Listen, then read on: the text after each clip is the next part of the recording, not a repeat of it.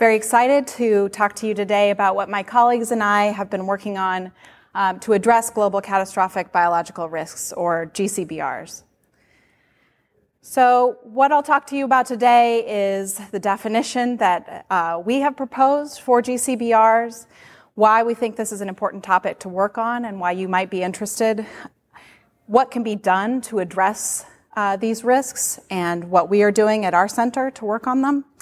And then I'll finish up by talking about what you as members of the EA community might do if you're interested in this topic to engage. So before I jump into GCBRs directly, I first want to tell you a little about how our center, the Center for Health Security, got its start. And this is kind of a classic public health story that you may know a little bit about, but what I think demonstrates the devastating power of infectious diseases, but also the power of humankind to address these types of risks. Our center was co-founded under the direction of Dr. D.A. Henderson, who some of you may know was the leader of the World Health Organization's campaign to eradicate smallpox back in the 1970s and 80s. Prior to 1977, when we had the last case of smallpox in nature, the disease was endemic to many parts of the world.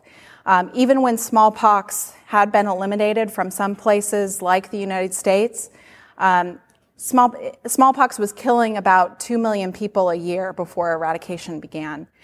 And even in the U.S., as late as 1947, when there was an introduction of a case from somewhere else in the world, it was a huge problem.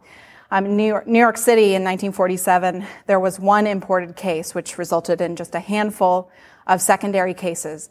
And that resulted in the vaccination of, I think, about 2.5 million people in New York City. So that's just an illustration of what a problem this was. Smallpox was one of the most dreaded diseases of history. It killed about a third of the people who were infected, and those who survived were permanently scarred.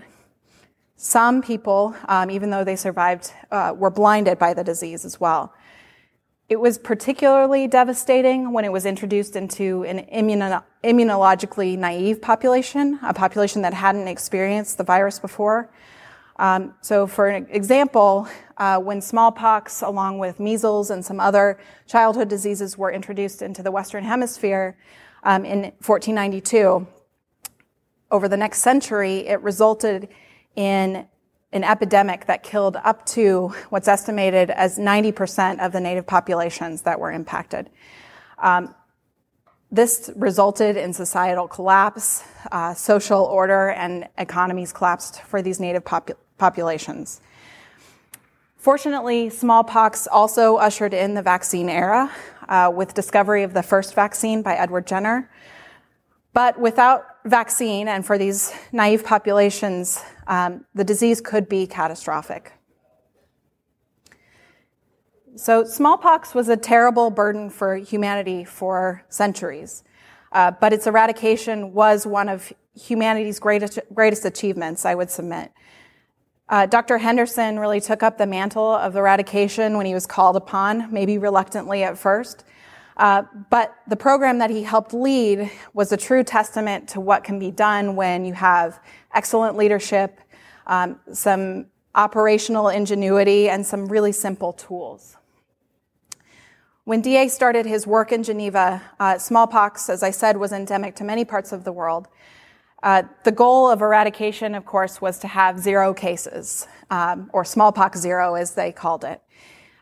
But practically, in order to reach that goal, they had to reach both some of the most densely populated areas on Earth and also some of the most remote villages that were very hard to access.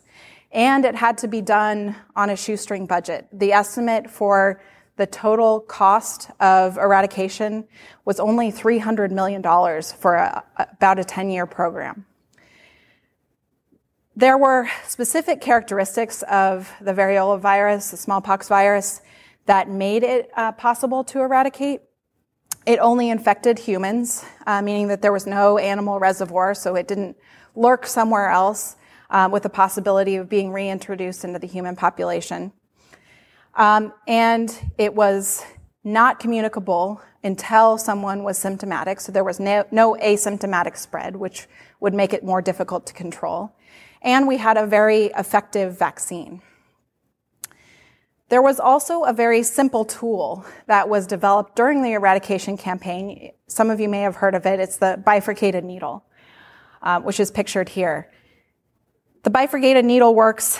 You dip the needle into some of the smallpox vaccine. It holds that very small amount of vaccine liquid in between the prongs through capillary action. And then that is used to vaccinate on an arm. It's pressed into the skin multiple times. That was actually very effective. That was enough to induce immunity. And it was also very easy to teach somebody how to give that vaccination. So what that meant for DA and his team was that they could deputize people all over the world to go out and become eradicators. Thousands, tens of thousands of people in all corners of the globe were going from house to house, from village to village, and giving this vaccination and helping with eradication.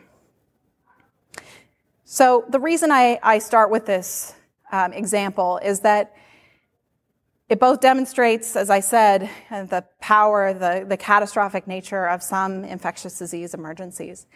But it also conclusively proves, I think, that humanity has the capacity to come together to work to combat these types of infectious disease and biological threats on a global scale. And so I take hope from this for the future, because I think now we know that there are biological events that are possible that could be much worse than smallpox.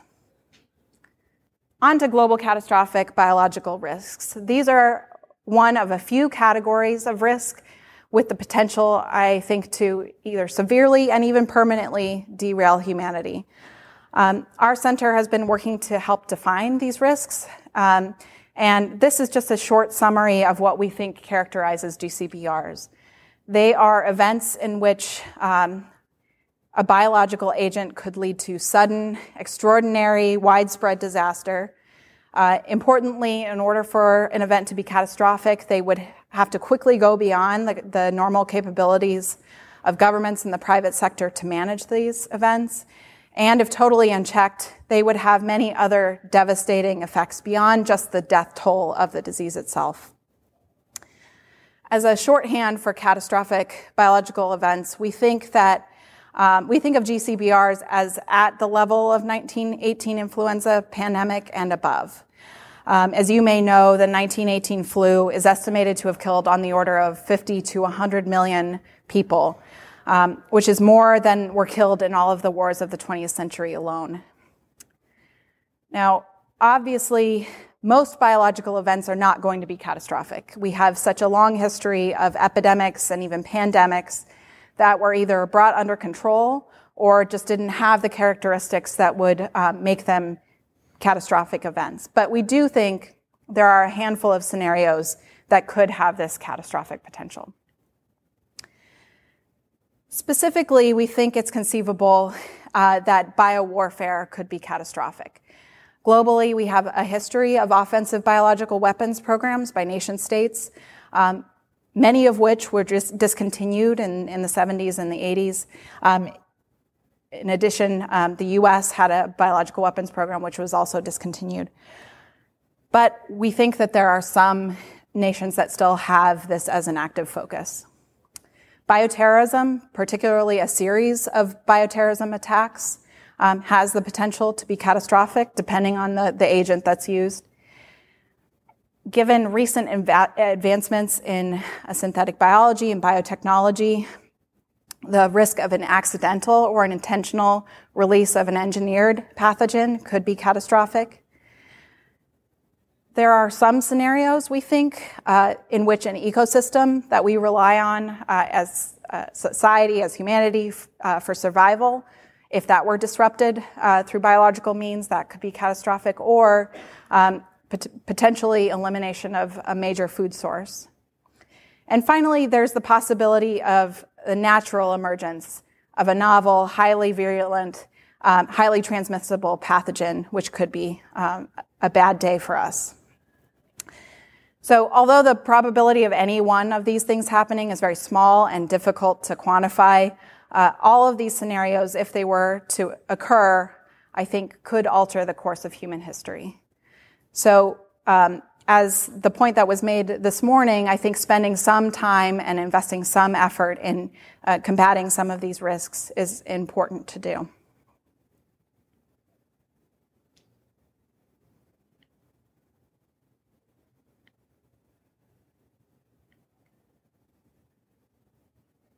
There we go. So now that I've spoken a little bit about the risks, I want to highlight some of the work that our center is doing to begin to address these problems. I should also say that there are a number of other organizations, like the Future of Humanities Institute, the Cambridge Center for Existential Risk, the Center for Catastrophic Risk, that have been addressing other types of catastrophic risk, like you heard this morning, AI, nuclear winter. But GCBRs are still a relatively new area of study. So in beginning to think about these risks, our center wanted to first propose a definition, some of which you've just seen, and examples of potential GCB events. My colleague, Monica Shaxbana, is currently working on a project looking at kind of fine-tuning that definition and also trying to find ways to communicate about these risks so that more people can get engaged and involved. My colleague, Amish Adalja, who you will hear from next, just finished a project looking at the characteristics of pandemic pathogens, what would make a pathogen more likely to become a pandemic or a GCB event. We have work going on by Dr. Gigi Granval, who did a red teaming exercise recently. She brought together biologists from all stages of their careers to brainstorm about how biology could be misused. And that was done with the purpose of trying to improve our ability to detect and understand when something bad is going to happen in biology. So those are the risk side of the equation. We're also working on some projects looking at how do you address these risks. So my colleague Caitlin Rivers is working on a project to bring epidemic modeling and data science more into the field of epidemic response, which doesn't always happen now. And I'm working with a team, including Caitlin, Tara Sell, Matt Watson, to look at types of technologies that we think could be useful in either preventing or in actually responding to a serious pandemic. We're keeping in mind kind of the gold standard of the bifurcated needle. That's what we want to do. We want to find the next bifurcated needle. So one other project that we're very proud of, which we recently finished, was called the CLADE-X Pandemic Exercise. So this was something that we did just last month. We brought together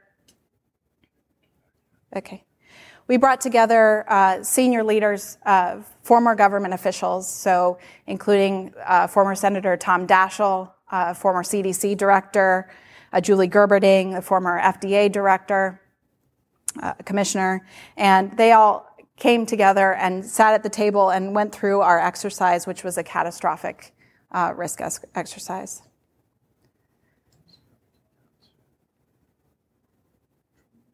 Yeah, that one. So we live streamed the event, which has a lot of interesting lessons. I was going to play for you a video, but unfortunately it's not working. But the CLADE-X exercise involved the fictitious release of a genetically engineered pathogen, which was a parainfluenza virus with added virulence factors from a closely related virus.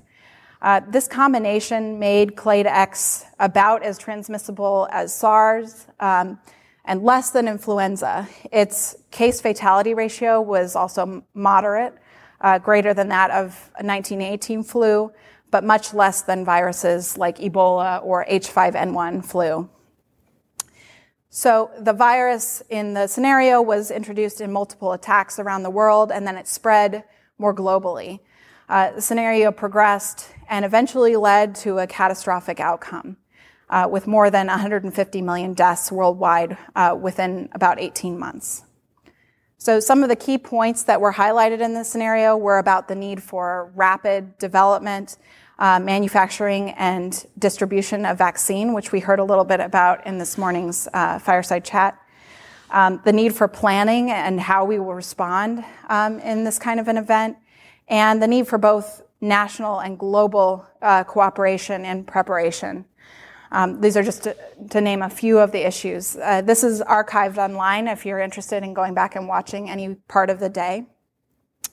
We're excited to see that this is already raising awareness in the U.S. and internationally, and we're hoping it will have some more tangible impacts too. We've gotten indication that it may be influencing some legislation that's moving in the U.S. House right now, which is exciting. So all that being said, there's a lot more work that we need to do to reduce GCBRs. If you're interested in this topic and you want to engage further, there's a number of ways I think that members of the EA community can engage. The first is working in innovation. As I said, finding the next bifurcated needle is a big challenge, but it could change the game for GCBRs. If you want to do research, there's a number of graduate programs, some of which were highlighted on a recent 80,000 Hours podcast with our director. And we're also starting a doctoral level program at Johns Hopkins focused on health security, and we're looking for students. Another way to contribute is to apply to an organization, to donate your time or resources to help organizations who are tackling these issues. And if you don't want to do research, policy change is extremely important as well. I think my brief experience, I went into government briefly at the federal level. There's a lot you can do from inside government to make changes. And finally, promotion, spreading the word about global catastrophic biological risks is always very important. So I think with that, I'll end my presentation. Thanks for your attention. My contact information is up here, and I'll be around for the next day and a half or so. So feel free to come talk to me.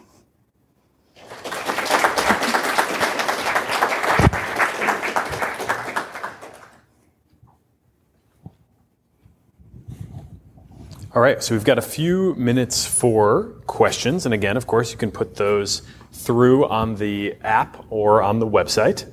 And there are quite a few that have come through just in the last few seconds. Okay.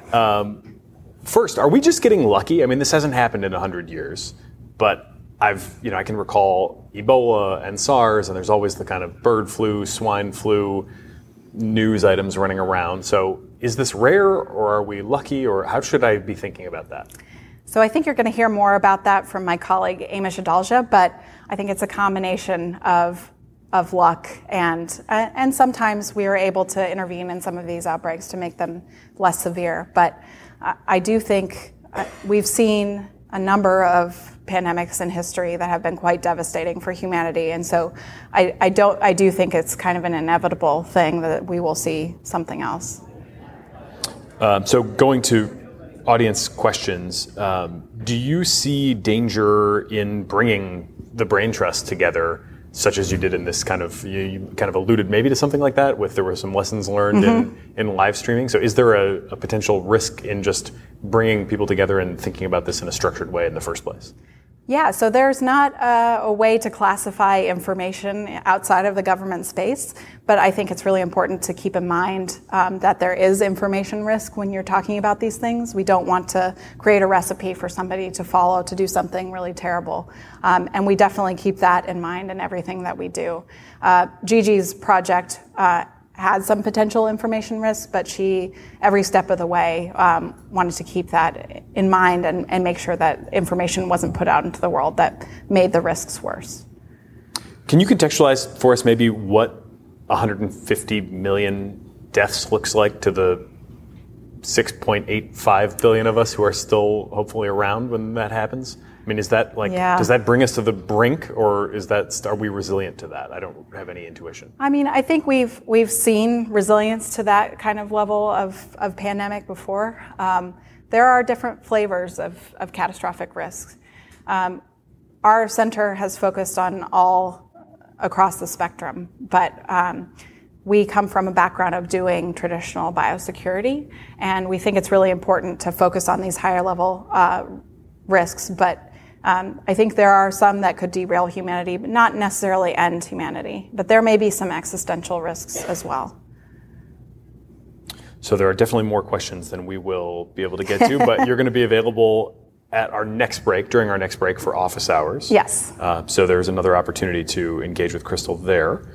Do you think there are lessons from other categories of X risk that can be applied to biology? You mentioned that it's kind of a little bit newer. I mean, they're all pretty new. But are there things that you can draw from, say, the AI research field to apply to your work? Yeah, I think GCBRs are so new that even just taking the time to sit down and think through in a systematic way what these risks are is a good start. I'm sure there are many other lessons that can be learned from existential risk research, but we're basically at the definition stage, I think, with GCBRs. So we have a lot of work to do. Cool. Maybe just the last question that we'll have time for right now. Are there any particularly compelling platforms, systems, technologies in the space of pandemic preparedness that you think would be just worth highlighting for the audience as kind of leaders to familiarize themselves with?